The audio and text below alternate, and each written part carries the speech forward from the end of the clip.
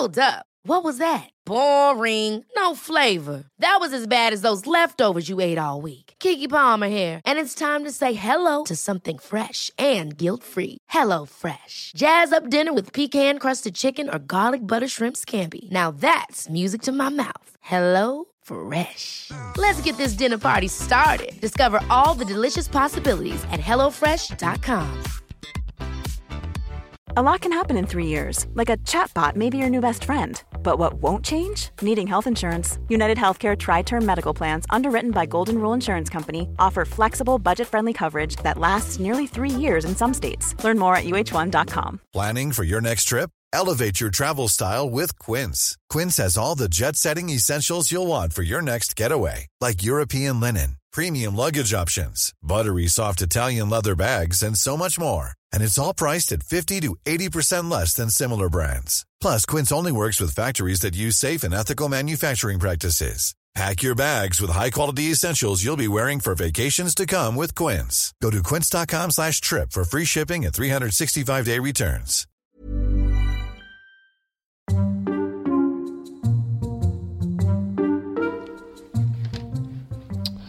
Hello everyone, welcome to this episode. Just say it. Of our twice weekly podcast, joined always, same every time, by Monsieur Flatman. Hello. Bonjour, Thomas, ça va? Bien, et toi? Yeah, bon actually. Yeah. Good. All's going well. I was going to say, joined by my tag team member. What WWF tag team would we be, do you reckon? Legion of Womb.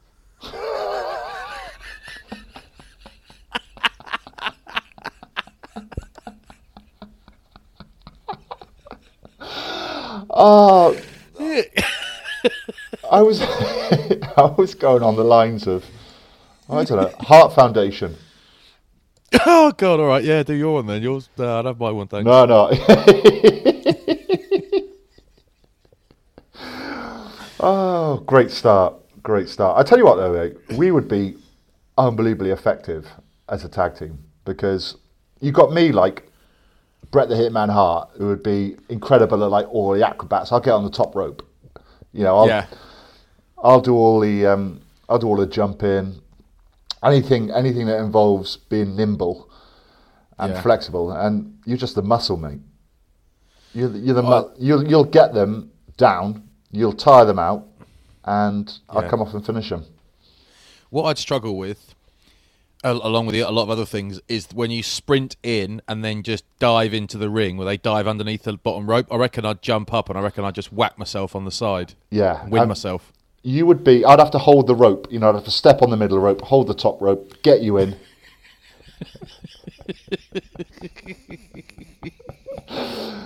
But I reckon I'd be all right. If somebody was whacking me with chairs and staircases, I reckon I'd be all right. Yeah, you'd be fine. I think you'd have a finishing move, a bit like the earthquake. Remember where you used to run from the side of the rope to the other side of the rope and then just sit on them? Yeah. Yeah, that's what I do. And I also love a wrestle. But before we logged on just now, obviously I came up quarter of an hour early to prep / just have a coffee on my own. And the kids do math and English downstairs. And I that I watch some odd stuff on Instagram and social media. I was just watching the dark web, Georgian and All-American Wrestling Championships. Okay, different ones and different clips. I love it. I absolutely love it. I would, if I could come back in another life and do a different sport.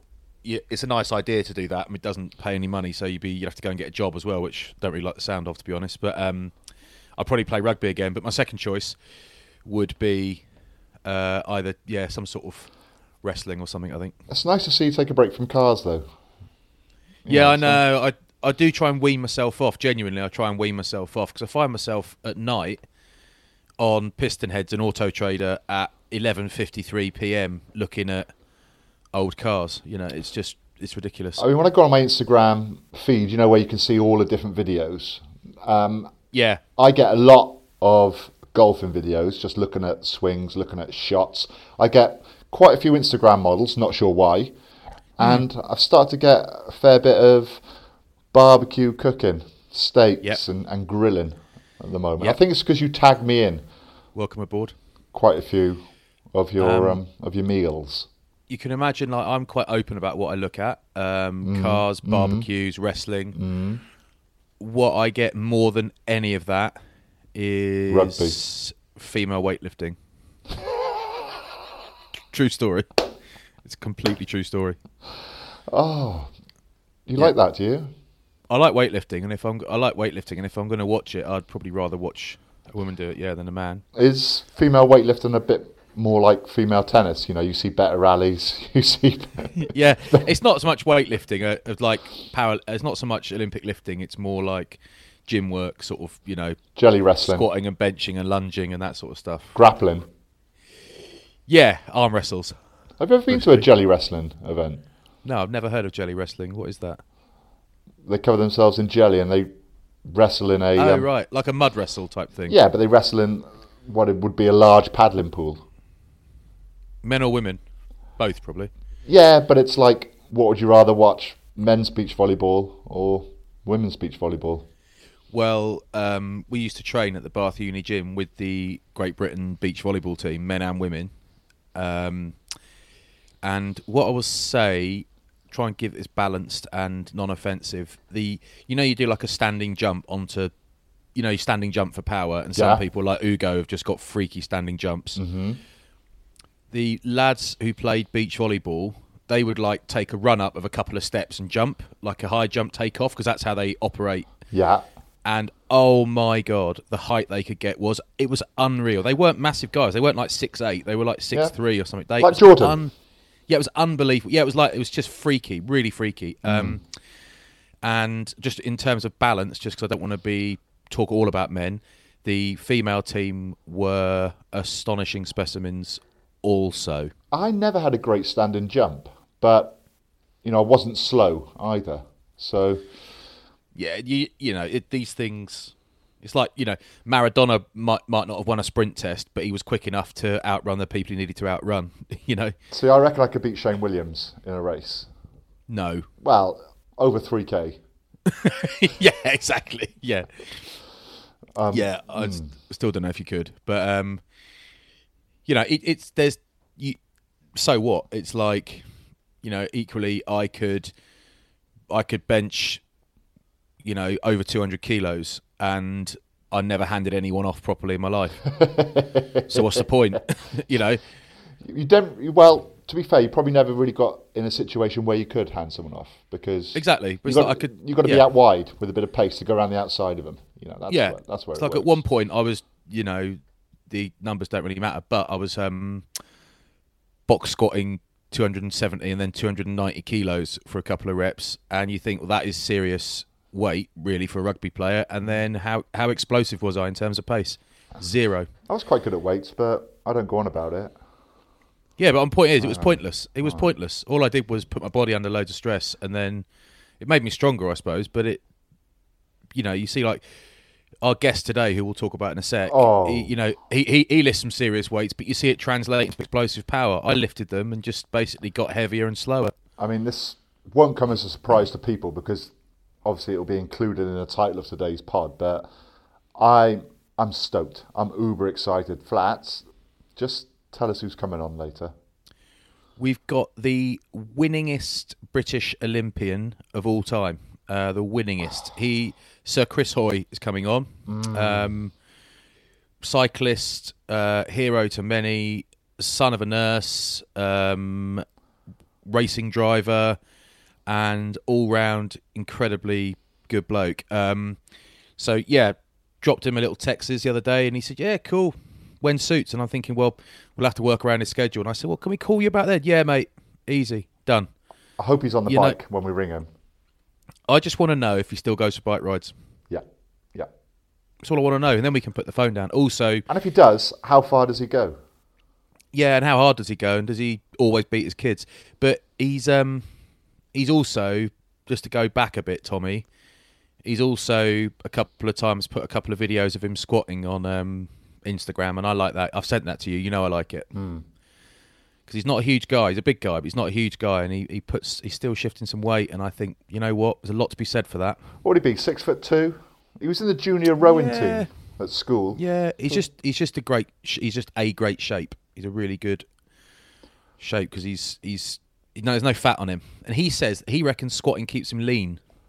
Yeah, you burn a lot of calories doing weights, often more than cardio. But I wonder what his shape is like now.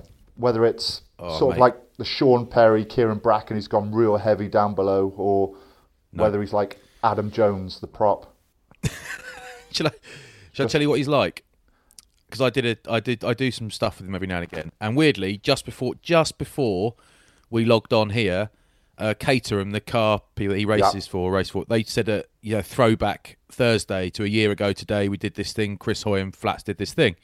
So I'd done a couple of bits here and there, and his shape is. Let's not say this to him. We don't want to get him big head. No way. His shape. He looks like an Olympic athlete. That's what he looks like, and he's not like, whoa, he's going to rip your arms off. He is in perfect shape. So he's got big legs, but they're not freaky. He's got big guns, but they're not freaky. Everything is just strong and lean, and I'm a bit resentful of that. So he's 6-time Olympic champion, right? And obviously to tarnish those 6 gold medals, he's got 1 silver. Shame that. Probably didn't try hard enough. But yeah. Should we try not to mention any of that during this interview? Let's not mention bikes cycling. Let's not mention any Olympic gold medals, and see if. That might not be that easy. Yeah, no, correct. But he's one of the good guys. It's funny because quite often you think, well, I better laugh now. You said it. It's not funny, funny, interesting. But it's like let's get a really big name on, and it's like, God, how do you go about getting these people on? And we, it's just you and me, isn't it? So we don't have a booker or a talent sourcer or anything like that, like some other guys have. We might have a production crew and stuff with their pod, and that's fine. So a lot of time it's just like I can't really be asked ringing agents and all that kind of stuff. But there are people you can just text. They're like, yep, it's so nice. Yeah, I mean, and if people don't come on during this period, then they're just ignorant. They're arrogant, they're ignorant, they don't want to help another brother out. Like Messi wouldn't come on. He's like, what's the fee? I was like, Leo, boy. So it'd be nice, actually. It'd be nice. A couple of things we have to mention first. Now, we've got we got some commentary coming out tomorrow, which will be Friday the 15th. And last week we covered Wales v England in the quarterfinal of the Rugby World Cup 2003. This is brought to you by DHL, and it's sort of our take, isn't it? It's our take on this game. We're doing another one today, again brought to you by DHL, of England v Wales 2015 Rugby World Cup, which is going to be showed next week. So I'm excited. I'm excited because it's work and it just gets you out of the house. Yeah, I mean, I'll do it in my house, so yeah. It gets me out of the kitchen where the kids are doing homeschooling. I don't. I go to a library or a garden centre because I'm allowed. Oh, well done. I might do mine at the golf club, actually. Have you booked a tea time yet? Can't till Monday. In Wales, really? It's not open till Monday, and you can only play individually. So I play on my own. Of course, I'll do that. I saw a couple of boys posting photos yesterday. Banners. Matt Banahan. Yeah. Mate, he's got half a swing. Who's filming him, though? Yeah. Don't ask. I don't want to stitch him up. All his mates. No, he's just put it on the floor, hasn't he? Taking a little photo for his followers. Banners is good at golf, mind. Yeah, he is very good at golf. Did you say he's got half a swing, like not much drawback or something, or pullback? He looked a bit stiff. Like Jim Courier? Yeah, like Stephen Ferris. Both the same. Big blokes, though, aren't they? A lot of muscle to move around that. Yeah, but he's good, though. I'm told Banners is very good at golf. No, he is very good. But I'm looking forward to that. Monday, we are allowed to play, so be nice. I mean, if there's a sport which actually promotes social distancing, it is golf. Yeah. Unless you're playing top level and you're both smashing it down the middle. I mean, I'll play with Bubs, my mate, and I'm pretty much down the middle. He's like Dick Tracy with his driver, just everywhere, firing it everywhere.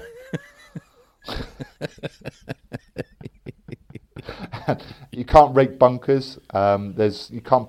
I think the holes are covered basically, so you can't put your hand in the hole. Oh, really? Maybe there's no flags, just to, help. Did you see that? I retweeted something yesterday, and it was an infrared or whatever you call it, special camera showing how quickly a virus passes around a restaurant. No, I've given up on watching anything like that now. Oh, it's brilliant. Propaganda. It's propaganda. Well, that was interesting. That was all. Okay. But we're going to be all right. We're on the way down, boy. Hopefully, yeah. Hopefully we are. We are. The trends are. Take it Wednesday by Wednesday. We are on the way down. We're doing all right. Just keep it going, yeah. The big news this week was 2 more episodes of The Last Dance dropped, and I texted you, didn't I, after episode 7, saying I nearly cried. Yeah. And you know what I'm like, Terminator 2. You didn't cry when you were a baby. No. I nearly went. I just thought the little 2-minute 20 clip I tweeted yesterday is there a better 2 minutes 20 apart from outtakes than that? Jimmy Gemmell, Sky Sports Jimmy Gemmell, he made a great point, and he just said, yes, but the editing, the music, it's a masterpiece. And he's right. He's absolutely right. I never thought of it like that. Watch it again, and you're like, whoever put this together is brilliant. Is a genius. Yeah. It's so... it's just incredible telly. And it would be incredible telly if it was... I'm trying to think, a sort of a League One footballer. It would be great telly because it's just brilliantly made. But it happens to be arguably the greatest athlete of all time in any sport. 100%. It's got to be. And it's the best sporting documentary. Is it a documentary, a series, whatever you want to call it? Yeah. I've watched. Now, our mate, Baz Barrett, your mate more so, after your fishing trip together. Yeah. He texted me to say, would I do a little piece for the WRU on first cap experiences? And I said, yeah, no problem, mate. But I want a nice little comfy single-seater chair. I want a little table next to me with a cigar. I want a little glass of whiskey and then a little bit of mood music. And right at the end, I want to say break. Just get the tune going a bit. Get the wobble going. Yeah. Oh, it'd be so funny if you just did it completely straight face, cigar, whiskey, armchair, earring. Oh, earring. Golden diamond earring. I used to have an earring as well. Oh, back in the day. Mate, I'm facing real pressure, and I went online yesterday to Google it, and it turns out I'm not alone. Since normal people, because every woman and every man in the UK fancies Connell Waldron, who was... Never heard of him. The main character, right? You'll see. And they all fancy him, and they all deny it, but they do. Well, some of them deny it, but he wore a neck chain. And there's a whole hashtag now, Connell's neck chain. And I'm now under pressure to start wearing a chain. I think it suits your look at the moment, because it's a strong look you got with your moustache. I've grown mine back a little bit, as you know. Yeah, I like it. But a big, bushy one wouldn't suit me. So no, yours just needs to be subtle and a bit threatening, just ominous. Yeah, it just needs to know it's there, a little bit of stubble there, and I think it finishes my look off. Yeah, I like it actually, but the neck chain. So my little girl Buddha found a long gold neck chain. She obviously wears it down to her navel sometimes, but it just went around my neck perfectly, and she hung it off me, and I wore it for an afternoon and thought, could I be... It was a gold one with little rosy bobbles on it. So I wore that for the day. I felt quite comfortable, actually, but I saw a couple of people I knew on a walk, and they mocked me. Forget them, mate. Forget them. You're trying to re-identify yourself, like going on X Factor. You're trying to find a style that suits, because, as I say, mate, you're a chameleon. I think your best style is Black Ops. Is your Black Ops, yeah. I mean... Yeah. You went through a stage of wearing tweed. It looked like you were going to the races every single time you were on TV. Yeah. But now you found it, I think, mate. You found SAS, Who Dares Wins. That's your look. Hey, by the way, did a load of research yesterday and the day before into COVID-19, right? Symptoms, forums with people describing symptoms. Let me tell you this. I am 88% confident that I had COVID-19 on the 11th of February. Never let alone March. Cheltenham was mid-March. Lockdown was March, wasn't it? Or whatever it was. It kicked in mid-March. I had it in the second week of February, and I am very confident, and I don't say that lightly. I've had it 3 times, mate, so it's fine. So I had it before you were born, but I reckon I had it, and then I went on that, and then it's like, oh, just buy a test. I was like, how'd you on this forum, it's like, buy a test. Where'd you buy a test? And there's a link to literally buy a test online, an antibody test or something. And I got to the point where I was almost going to the kitchen to get my wallet and buy this test. And I was like, no. What are you doing? This is a scam. But can you buy tests online? And I helped out a Nigerian businessman the other day with a few £100,000. Oh, well done, mate. Yeah, I thought it was a scam. I didn't think it was a scam, but I invested renewable energy in Ghana a couple of years ago. That's not a joke, as you know. How's it going for you? That'll come back to me. That you wait. Yeah, I know. It's a long-term investment. I got a good man in charge of that. That'll be fine. Right. So I finished Unorthodox. Thoughts? 4 hours of my life I won't really get back. Oh God. I know it's based on a great book. I believe that was written, but maybe the book is a little bit better. I couldn't get away from how small she was. Tommy! What? Come on. Every time, no, but it's like, you see someone with a big mole in front of you when you're speaking to him, and no matter what they're saying, all you're doing is looking at that mole going, oh my God, that's massive. Or someone with a bit of food on their face, or someone that's why I'm not wearing a chain. Or someone that spits on you when they talk, and you can't get away from that. But in all seriousness, that was okay, mate. I mean, it was one of your worst recommendations. You're up there with Ben Backhouse now, so you need to come out strong on the next one. Okay. Save Me 2, I'm into, and that was voted as one of the best series to watch in 2020. So it's so good. I love that show. I was obsessed with that when it was on. I watched that in about 2 days. It's like Ade Edmondson, right? I can never get away from the fact that, his character in Bottom, Eddie. It's every time I look at him, I just think he's gonna smash something over his head and spit a load of teeth out. He's married to Jennifer Saunders, isn't he? Well, he was, and hopefully he still is. But yeah, I absolutely love Jennifer Saunders. She's one of my. Why don't you marry her? I wish I'd had the opportunity. She's one of my, and Dawn French. They are just my favourites. Love them. Yeah, they're brilliant. Bottom was amazing though. Yeah. One of my that was Rick Mayall died, didn't he, a couple of years ago? Yeah, that is probably, as a kid, one of the best things I ever watched growing up. That and then Partridge came a little bit after that.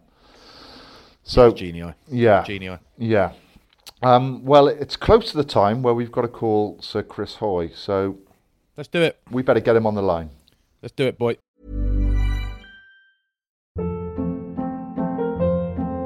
Hold up. What was that? Boring. No flavor. That was as bad as those leftovers you ate all week. Keke Palmer here, and it's time to say hello to something fresh and guilt-free. Hello Fresh. Jazz up dinner with pecan-crusted chicken or garlic butter shrimp scampi. Now that's music to my mouth. Hello Fresh. Let's get this dinner party started. Discover all the delicious possibilities at HelloFresh.com.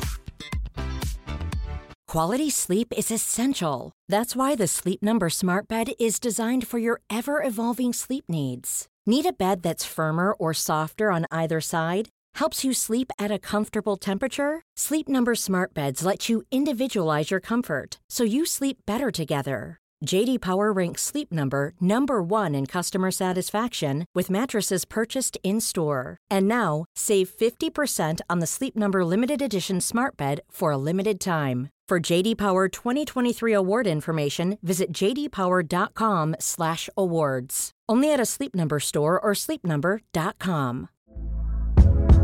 Hey there, it's Michelle Norris. I'm host of a podcast called Your Mama's Kitchen. When I travel, I'm usually looking for a way to find a taste of home when I'm not at home. And one of the things I love to do when I am at home is entertain. And Airbnb allows me to do that. When I was in California recently, I rented a house that had a great kitchen. And when we were sitting around the table, we were all thinking, we're in someone else's house. Someone could be in all of our homes as well.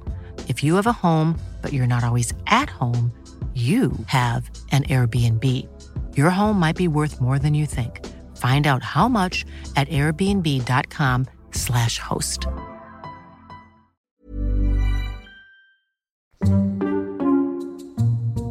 Should we just get into it, lads?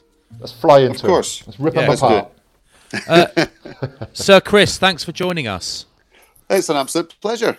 It is right that you you demand that we call you Sir Chris, isn't it? Always, of course. Yeah. You know, it's I will hit the disconnect button the minute you don't refer to me as Sir Sir Ian Chris. McGeechan was like that. Sir Clive Wood was the same. You've got to be on your toes, haven't you? It's fair to say you've just about earned that right to be called Sir Chris. You're actually the first knight we've had on this podcast. So is that right? Yeah. Oh yeah. Raising the bar for you. There you go. A couple of MBEs, a couple of OBEs, but no, this is. Oh wow. We can only get bigger now. They're giving them away these days, so you know. Yeah, it's true. Actually, be Shanks on me next. Cyclists getting. Yeah. Tell us, mate. Tell us what you are up to in lockdown. Has your world kind of paused like everyone else's, or is it business as usual? It's half and half. So things like everybody's riding bikes now, and I make kids bikes. That's my business, and so a lot of families are trying to get their kids out on bikes and learning to ride. So it's been a really busy time, but obviously very difficult with supply and stock and everything else. But it's been fun. I've been making little videos at home. I've been doing quite a few meetings and conference calls as everyone else is doing just now. I've got 2 kids under the age of 5, so I'd like to pretend that I'm doing some of the homeschooling, but it's mainly my wife Sarah. She's doing all the kind of hard graft with that. But it's been, I guess we'll look back, and hopefully we'll look back with rose-tinted specs and think what a wonderful time it was to spend all that time with the family in one place. Because I'm usually traveling around so much, but at the same time, the day we can drop them off at school and nursery and go bye, so true. I'll be delighted. I mean, if I get an invite through for a conference call, I'm over the moon at the moment. Just for me, that's just like an hour on my own. I lock myself away. I can go to the office if I want, and I can't get enough of them. I can't get enough of them. Yeah, no, I agree. Yeah. It's so thanks for inviting me on your podcast. This is exactly. Let's string it out breather. a bit. Yeah, as long as you want. In about 20 minutes, we'll say goodbye, and you'll just say bye, and you'll just keep talking to yourself for 2 hours. Yep. Well, it all began in 1989. So here's a question for you, right? This is so Shanks and I obviously were rugby players, and you can have a rugby ball and take it to the park with your kids, but you're not playing rugby, and you basically play rugby or you don't. But I just wanted to know if you still go for bike rides. I do. Yes, I do. I still enjoy it. Are you really intense, or do you just go for nice, fun bike rides? No, well, I still lift in the gym, so strength training was a big part of the training I used to do. But I don't actually ride on the track that much, maybe half a dozen times a year, and it's usually sort of corporate or charity events where you're showing people how to do it for the first time. But I do still go out on the bike. I still train indoors on the turbo, so you'd think that the fun part would be out getting fresh air and riding, and I do enjoy that, but I also enjoy every now and again just having a proper session on the indoor bike. I don't know, it's maybe I'm just institutionalized, I've done it for so many years, but I do quite enjoy that feeling after the session of thinking, well, I've pushed myself pretty hard. When you go out on the bike, is it just like, do you just go like, say, 1,000 meters maximum and then come back in? Or That's it, yeah.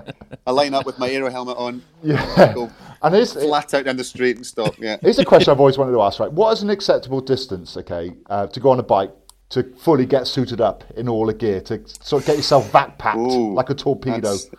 That's a good question. I think it's more about the intensity of what you're doing. So if you're going to get fully kitted up, it's more about, are you going out for a training session?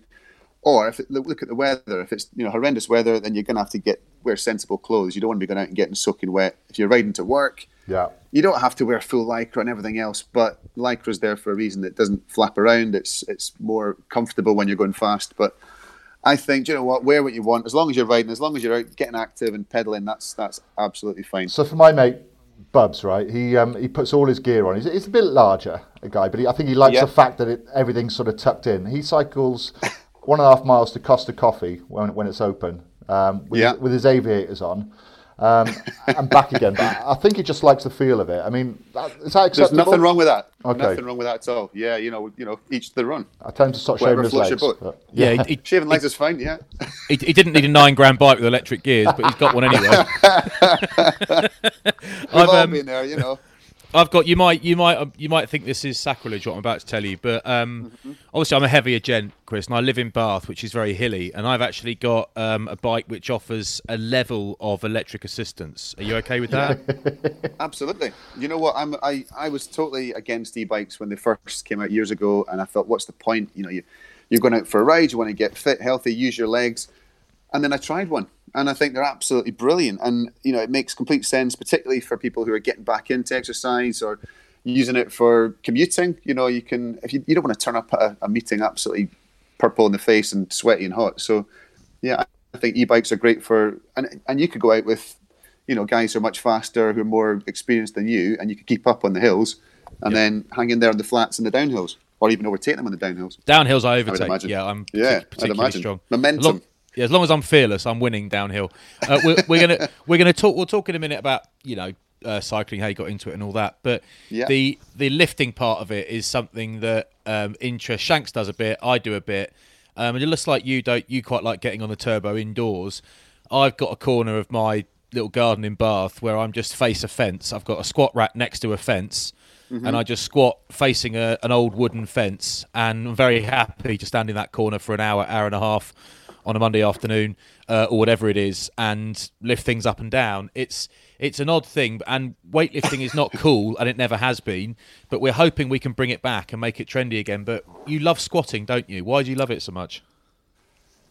I don't know. It was the foundation to my kind of cycling fitness. So for a sprinter on the track, it's not about doing miles and miles and miles, hours and hours on your bike. It's about power and strength. So the squat is the kind of king of exercises.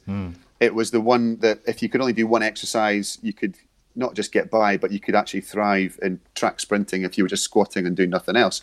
So it was the kind of benchmark for the core of your foundation of your strength and your fitness. So, and it's carried on. And I think because you can maintain strength, it's like other components of fitness, you lose it really quickly. But if you just do even one session a week, once you've built the strength up, you can maintain it. So I guess I'm living in the past. I'm living my old glory days. I can still go to the gym and live. I can still squat 90% of what I could do when I was competing, and it makes you feel good. And yeah, I don't know. There's definitely, you get a kind of hormonal response. You get a sort of a rebound after a gym session. It makes you feel good. And I get to stare myself, and I've got a mirror in my squat rack, so I get to look at myself for an hour. Yeah. So that's the best part of it. Train a little bit longer then, can't you? I mean, obviously you do a lot of leg weights, but do you do any upper body weights? Because your upper body's a little bit different to the likes of Geraint Thomas, Bradley Wiggins, who've got sort of pipe cleaners for arms. They're not even arms, really, are they? No, they're just I don't know what, they're just attached to the bike, really, don't they? But the cyclists are notoriously skinny on their upper body. They want to be as aero as possible. It's not just about weight; it's about your frontal area, your aerodynamic position on the bike. Yeah. But for sprinters, we didn't actually, or I certainly didn't train my arms.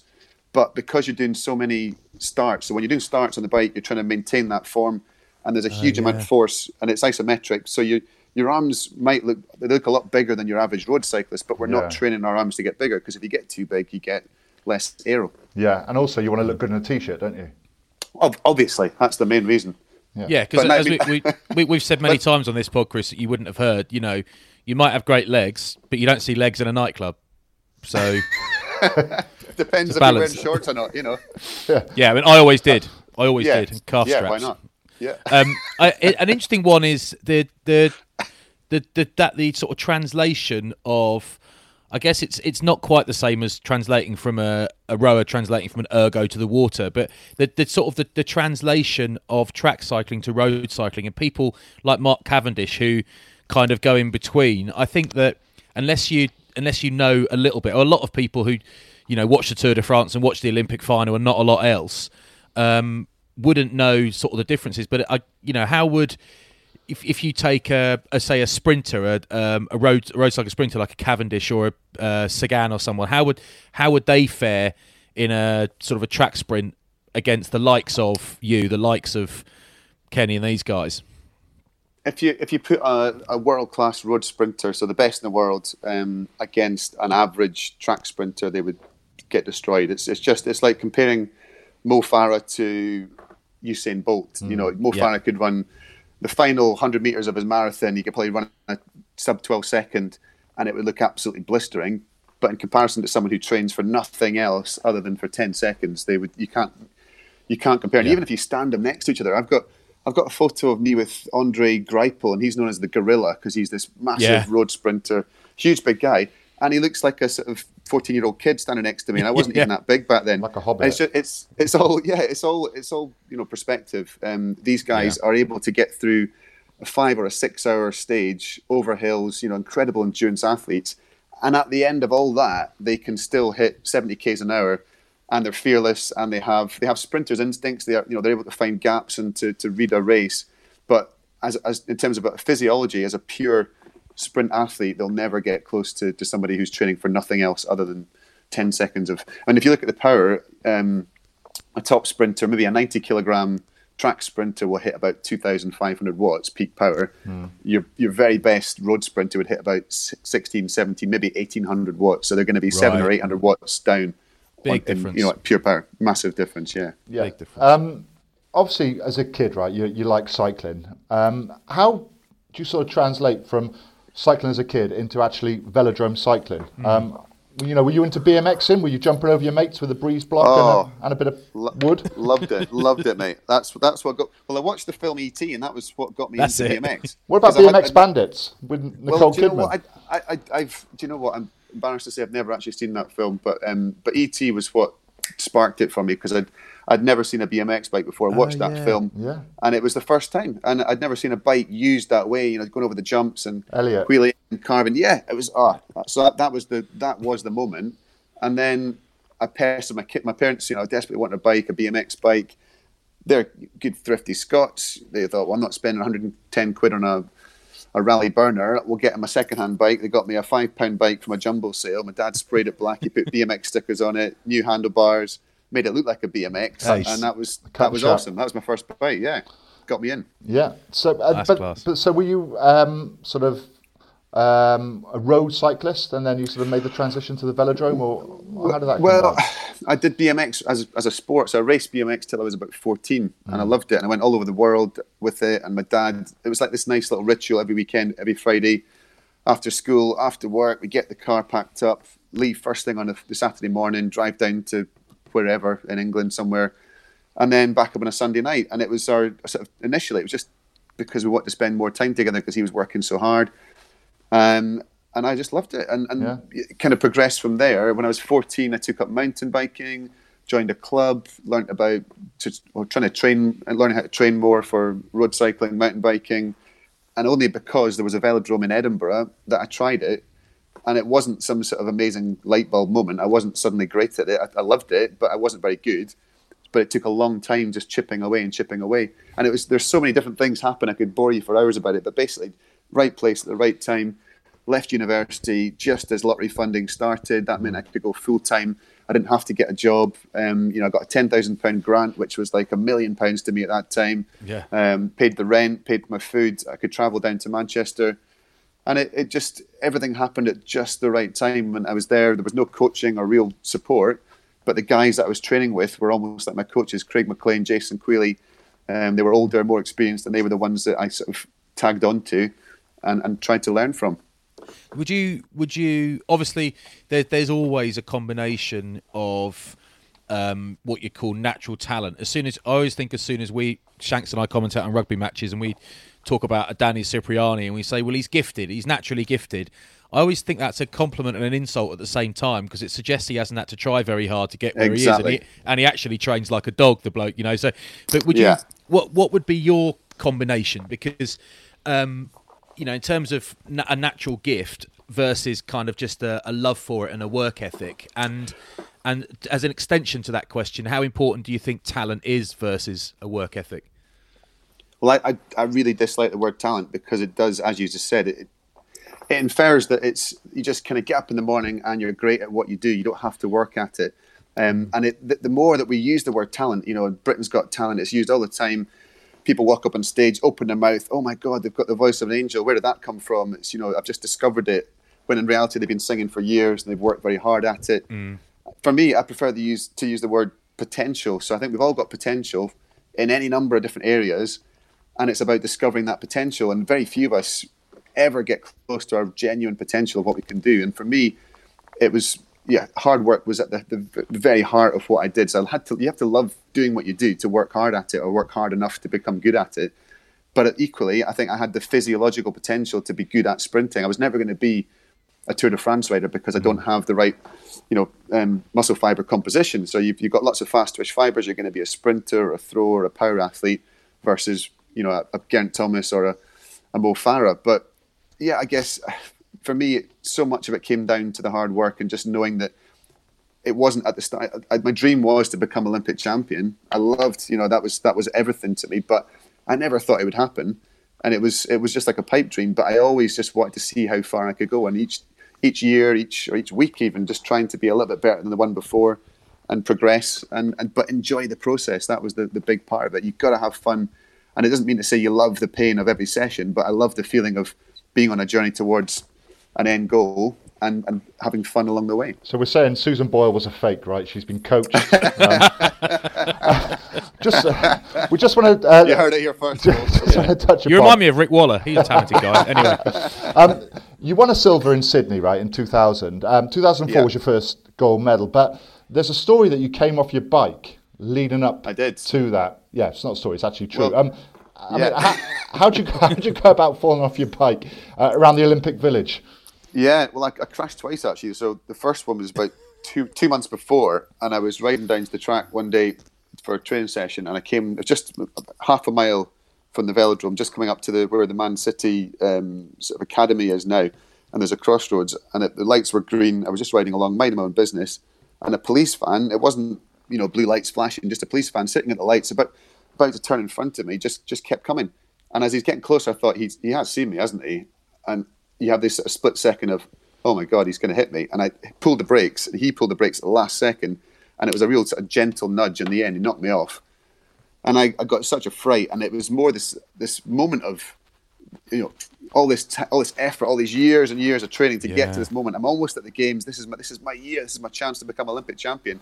And it almost disappeared in the blink of an eye. And I absolutely yelled at this guy, and it was just, it properly chastised him in front of his two other colleagues, and he just sort of stood there and he sort of took it all and got back in and apologised and drove off. And then so that was the first one.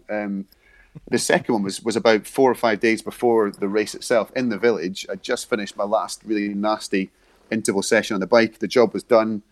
I'd kind of, everything was ready, and I thought, brilliant, ready to go. And I went for a little spin around the village.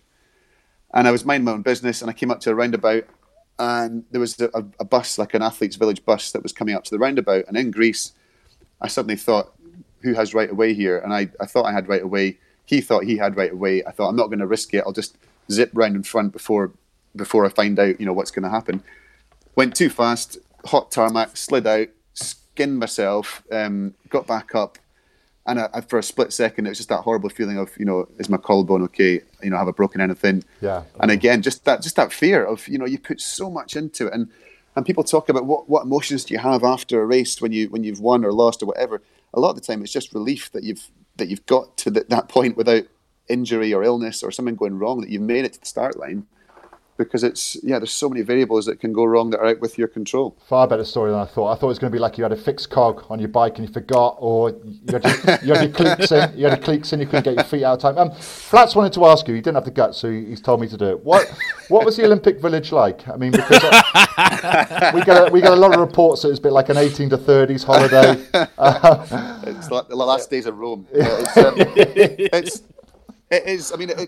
It's funny because what I like about it is the transition from the first few days when you arrive pre-race and the games haven't started yet, and everybody's just there's the tension and the anticipation and the nerves, and you're finding your way and you're getting to where's the dining hall, where's the transport bit, where's your apartment block, and you're just kind of taking it all in, and it's just super exciting, but everyone's all twitchy. And then as the days pass and people start to compete and then they finish competing, it's just this gradual transition where people are, letting off steam. Yeah. And by the last night, when the closing ceremony is happening, it's just like, I don't know, it is a magical place to be, because you've got, whether you've won or lost, it's over and you can let off steam and relax. And, another example, going into the dining hall on the first day, there's always a McDonald's stand because they're a sponsor of the games. and nobody, like maybe one or two sort of coaches are over there having a Big Mac or whatever, but there's nobody there. And then as the days go by, the queue starts to get bigger and bigger. And by the end, it's not because people love McDonald's, it's just because I think it's symbolic that you can, it doesn't matter now. You can eat whatever you want. You can do whatever you want. And, there's eating challenges where you've got to eat 100 nuggets or 20 Big Macs was the big one that people had to try and do. I mean, for you boys, I'm sure that's just a normal lunchtime. You can breakfast, mate. Yeah, but God, dear, when you watch like not a little, but an average sized swimmer trying to knock down 100 nuggets, it's not a pretty sight. That's actually difficult. On the sort of race day theme, I don't know if you're watching or if you've watched so far The Last Dance, the Chicago Bulls documentary. I on haven't, Netflix. but I'm definitely going to watch it. Yeah, everyone's raving about it. I mean, everyone's different, but Shanks and I absolutely love it, and it probably is a bit of a PR puff piece in a way, but it is just brilliant television. It's just outstanding. And Shanks tweeted a link yesterday, a video yesterday of just 2 minutes at the end of one of the last recent episodes, and it is just the most staggering bit of TV. But what a lot of the show is about Michael Jordan's. Yes, he's a fantastic player, but it's about his mindset. So his work ethic, his drive, the way he finds a way to be so competitive and intense so often when he plays. I wondered about you sort of leading into, say, an Olympic final, the night before, waking up on the day. Were you someone who was just unbelievably intense and focused and aggressive, or were you relaxed, calm, knew what you had to do, knew your power outputs, knew you would win, and felt quite sort of quietly relaxed and confident? Who were you leading up to those races? Oh, I'd say I was able to flick the switch. So every day in training, the aim was to be in race mode. Whenever you got on the track, every single effort you did had to be 100%. So as a sprinter, there's no point in doing an effort at 95%. You're better off resting. So you had to, but you can't have that intensity every single day of your life, otherwise you burn out. So it was finding the way to be able to sit in the track centre with your teammates, having a laugh, having a chat, and then all of a sudden the coach calls your name, right, you're on. And then as soon as you cross that line and get up on the track, it's like you are flicking a switch and you can bring 100% every single time. So it was learning to have that on-off switch, because you can't keep that intensity, you can't keep that focus for week after week, month after month, year after year. On race day, I became calm because I felt that my confidence, my belief, I suppose, came from knowing that there was nothing more I could have done. So I wasn't going in thinking I'm going to win this. I was going in thinking I genuinely, hand on heart, every single session, I have given 100%. I've prepared the best way I possibly can. I've done everything I can to be the best shape that I possibly can be. So why worry? If you come second, shake the guy's hand and say, well done. He was the better man in the day. But it's the thing I didn't want, the thing I was most fearful of was not committing hard enough, arriving on race day thinking, I wonder if I'd tried that differently. I wonder if I'd pushed myself a bit harder. I wonder if I hadn't gone on that stag do 6 months ago or whatever, would the result be different? And, you've got a whole lifetime to look back on it. You don't want to be thinking, I wonder if I could have done it differently. The end result might have been different. Yeah, it's a stag do, not stag don't. When you're flying around the track, I'll use that one. I'll start. You're flying around the track. You're getting messages on your board from coaches. How difficult is that to actually view and to process? Because you've got so much going on. You're looking at your opposite number. You're looking at the time. You're looking at the track itself. I mean, it's a bit like Formula One sort of 15 years ago, isn't it? When just over the side comes a little board. I mean, what information are they feeding you? Just says, Chris, you're a knob. Event, they don't do it. Yeah. Faster. For my events, they didn't do that because it is such a short event, and you'll get cues. They'll be shouting or whistling or making noises if there's an attack from behind. Yeah. Your coach, you start to recognise. It's like sheepdogs. You'll recognise the whistle of your coach or the shout of your coach, and you'll think something's happened here. The one response is accelerate and go. Yeah. The guys that get the boards, get the information. That's an event where you'll be pacing the effort. So the pursuit or the team pursuit, you need to ride to a schedule. So you don't want to go off, like a scalded cap the first few laps and go way too fast and blow up. So you're riding to a schedule, and you're also getting information about the team on the other side that you're racing against. But for us, it was just, here's your game plan. You have your kind of A, B, C plan, your get out of jail plan, and then you have to also be flexible in case something bizarre happens during the race. And it's, a lot of it is instinct as well in the sprint, because you haven't got time to think, right, what was it I was supposed to do when this happens? That split second of decision making, it's gone. You're over. It's too late. So yeah, for us, a lot of it was once they rolled you off the start line, you were on your own. And it was one thing that was quite weird, or one moment in my whole career that was quite odd in that respect, was the Olympic final in Beijing. I was up against Jason Kenny, my teammate. So the coaches had done their job. They got us to the final. So Britain was guaranteed a gold and a silver in that event. And they said, look, we don't want to show any favoritism, so you're on your own. You decide what your tactics are going to be. You decide what you're going to do. Right. So for the biggest race of your career, every other race, whether it's a local track league up to the Olympic, world final, you have your coach telling you exactly in detail, right, this is what we're going to do. This is his weakness. This is how you're going to expose it. This is what you want to do at this point. And they said, yeah, have a think about that on your own, lads. We don't want to show favoritism. So it was quite a strange feeling. And you're also against someone really, really well. You know what he wants to do in the race and vice versa. That's so so odd. That was tough, yeah. Did you have like pre-race meal together and stuff on the day, or did you actually stay separate? We were living in the same room. We were roommates. So you wake up in the morning, and it's like, but we're really good mates. And it was just this sort of, we would talk about anything other than the racing. That was our sort of rule. Yeah. But on that morning, I remember the kind of getting up, and it was the 5th day competition, and you're both starting to feel it. You wake up, and your legs are aching, and your body's aching, and normally when you get up and you're like, oh God, I'm knackered, and all right, let's go to breakfast. Get up that morning.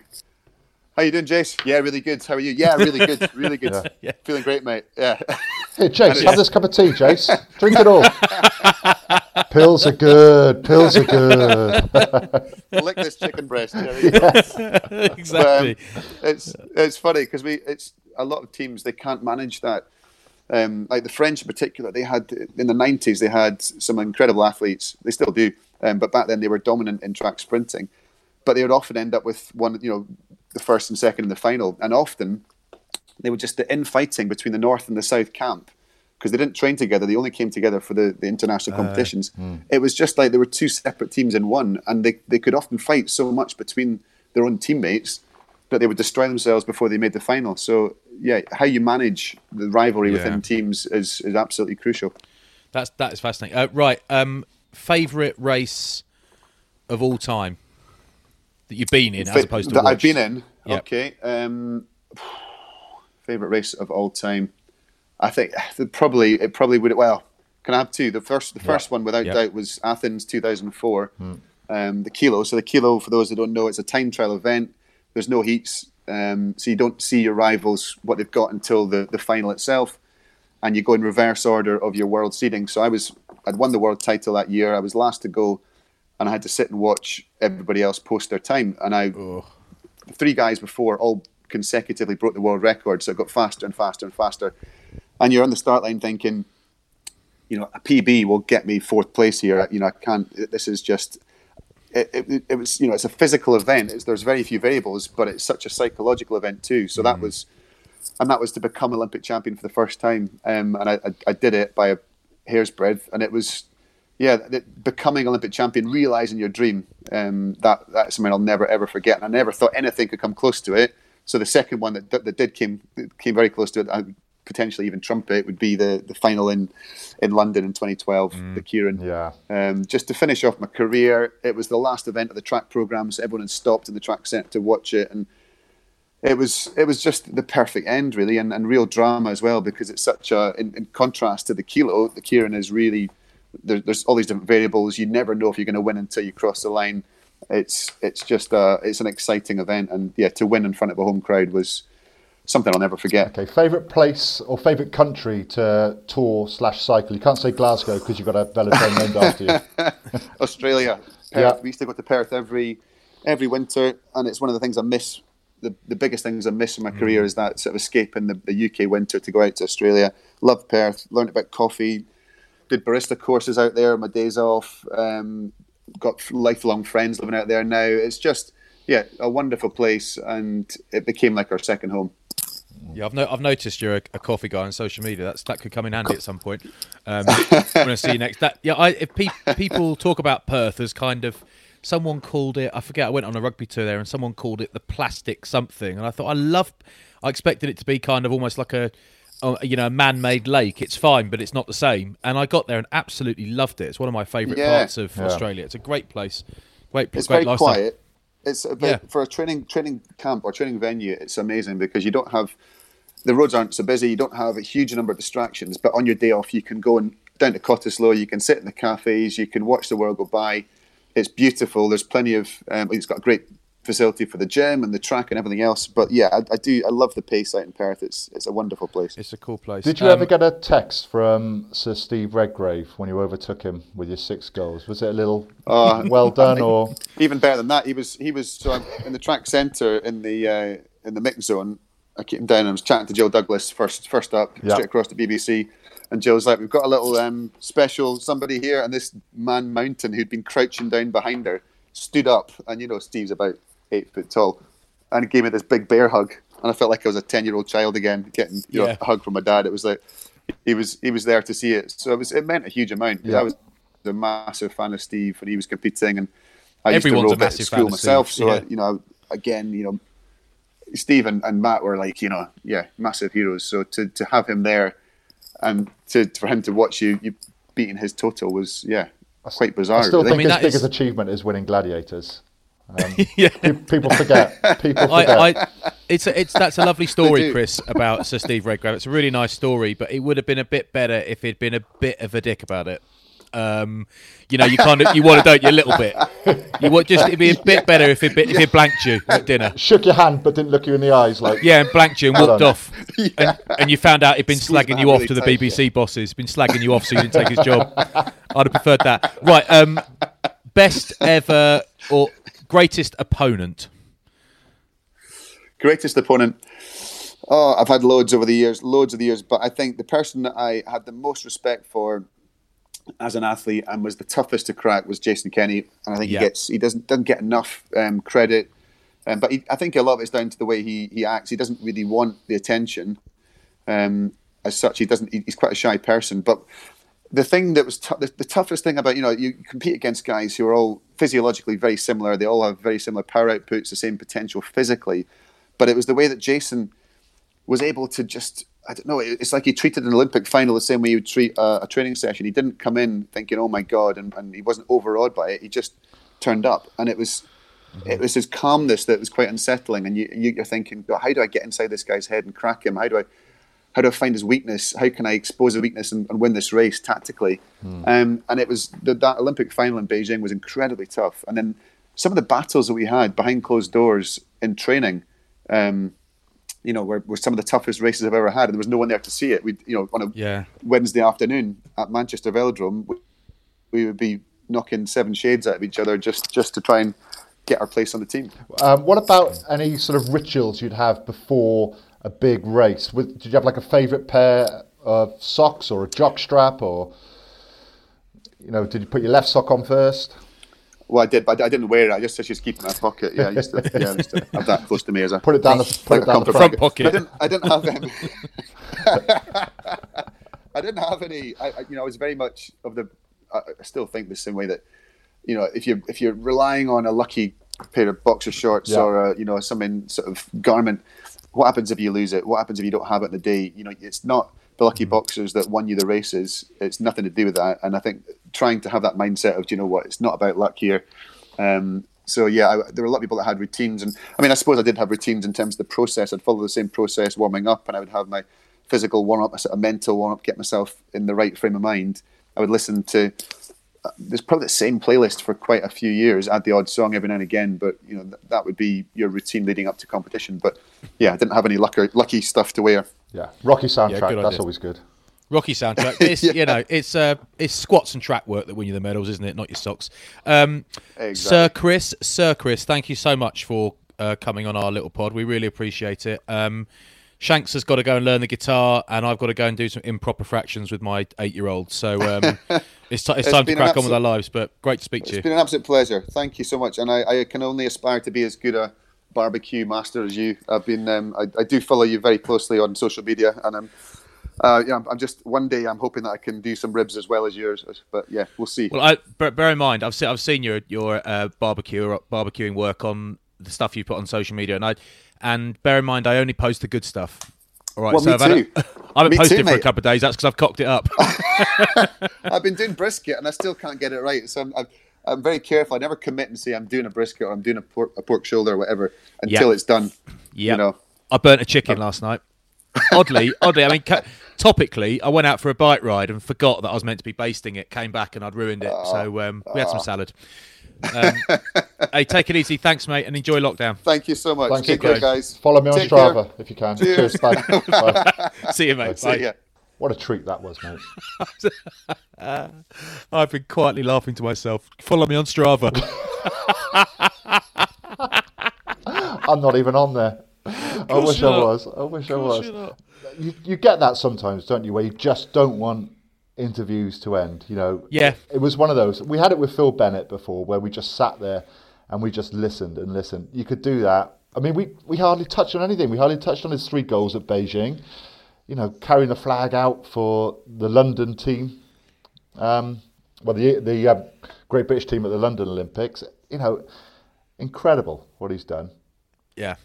But I sort of think, you know, you could go on Google or YouTube and you'll find him talking about all of his medals. But I just kind of prefer to hear about the bloke a little bit and what he's up to and what he likes doing and his bike rides and his squats and his the odd rooming with Jason Kenny was fascinating. You know, like I didn't know that. I followed his career really closely as you did, and I didn't know that. And how strange is that? Like waking up against a man you're competing against for a gold medal, and he's just there next to you. Like imagine.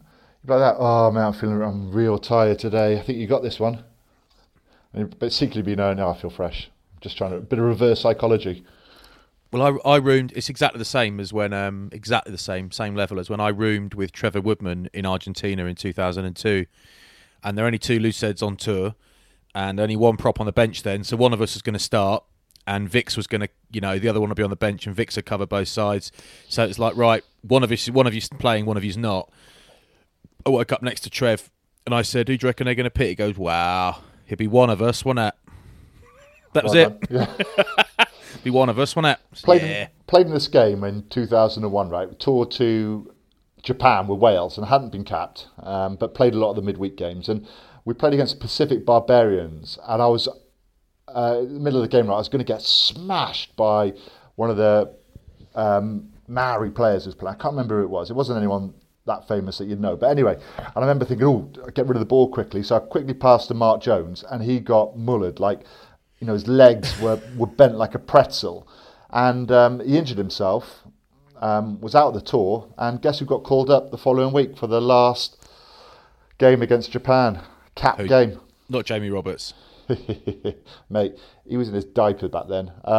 You created him. Mate, it was me. Mark Jones, what a player. We saw that the other day, didn't we? Yeah, we did, yeah. Yeah. So everything happens for a reason, all right? Anyway. Everything happens for a reason. I've always said it. It's a very enjoyable pod, that. Really enjoyed. Can we call him up next week as well? Yeah, do you know... Where do we go from here? You can't... Unless we get Ricky Gervais on, we might as well stop our pod. Have you done any... you must have done a couple of Q&As with Michael Jordan before. Yeah, I've done loads of stuff with George. Okay. With NJ. Yeah. You know what he's like, though? He's he'll record it and then he won't let us release it for 20 years. Yeah. Let the suspense build a bit. What about Beefy? Do you know Beefy? Yeah, of course I know Beefy. Yeah, let's get Beefy on. Do you want him on? Yeah. Yeah, I've never met him, but yeah, we'll sort something out. Either that or we'll, you know, I don't know, we'll get Dave Barnes on, second choice loser prop. We'll get Mark Regan on. There we are. We'll get Ronnie on. Swear a bit. Hey, well done, fella. Well done, listeners. Hope you enjoyed that. What a lovely man he is. Okay, take care. Keep going. Ta-da. Bye.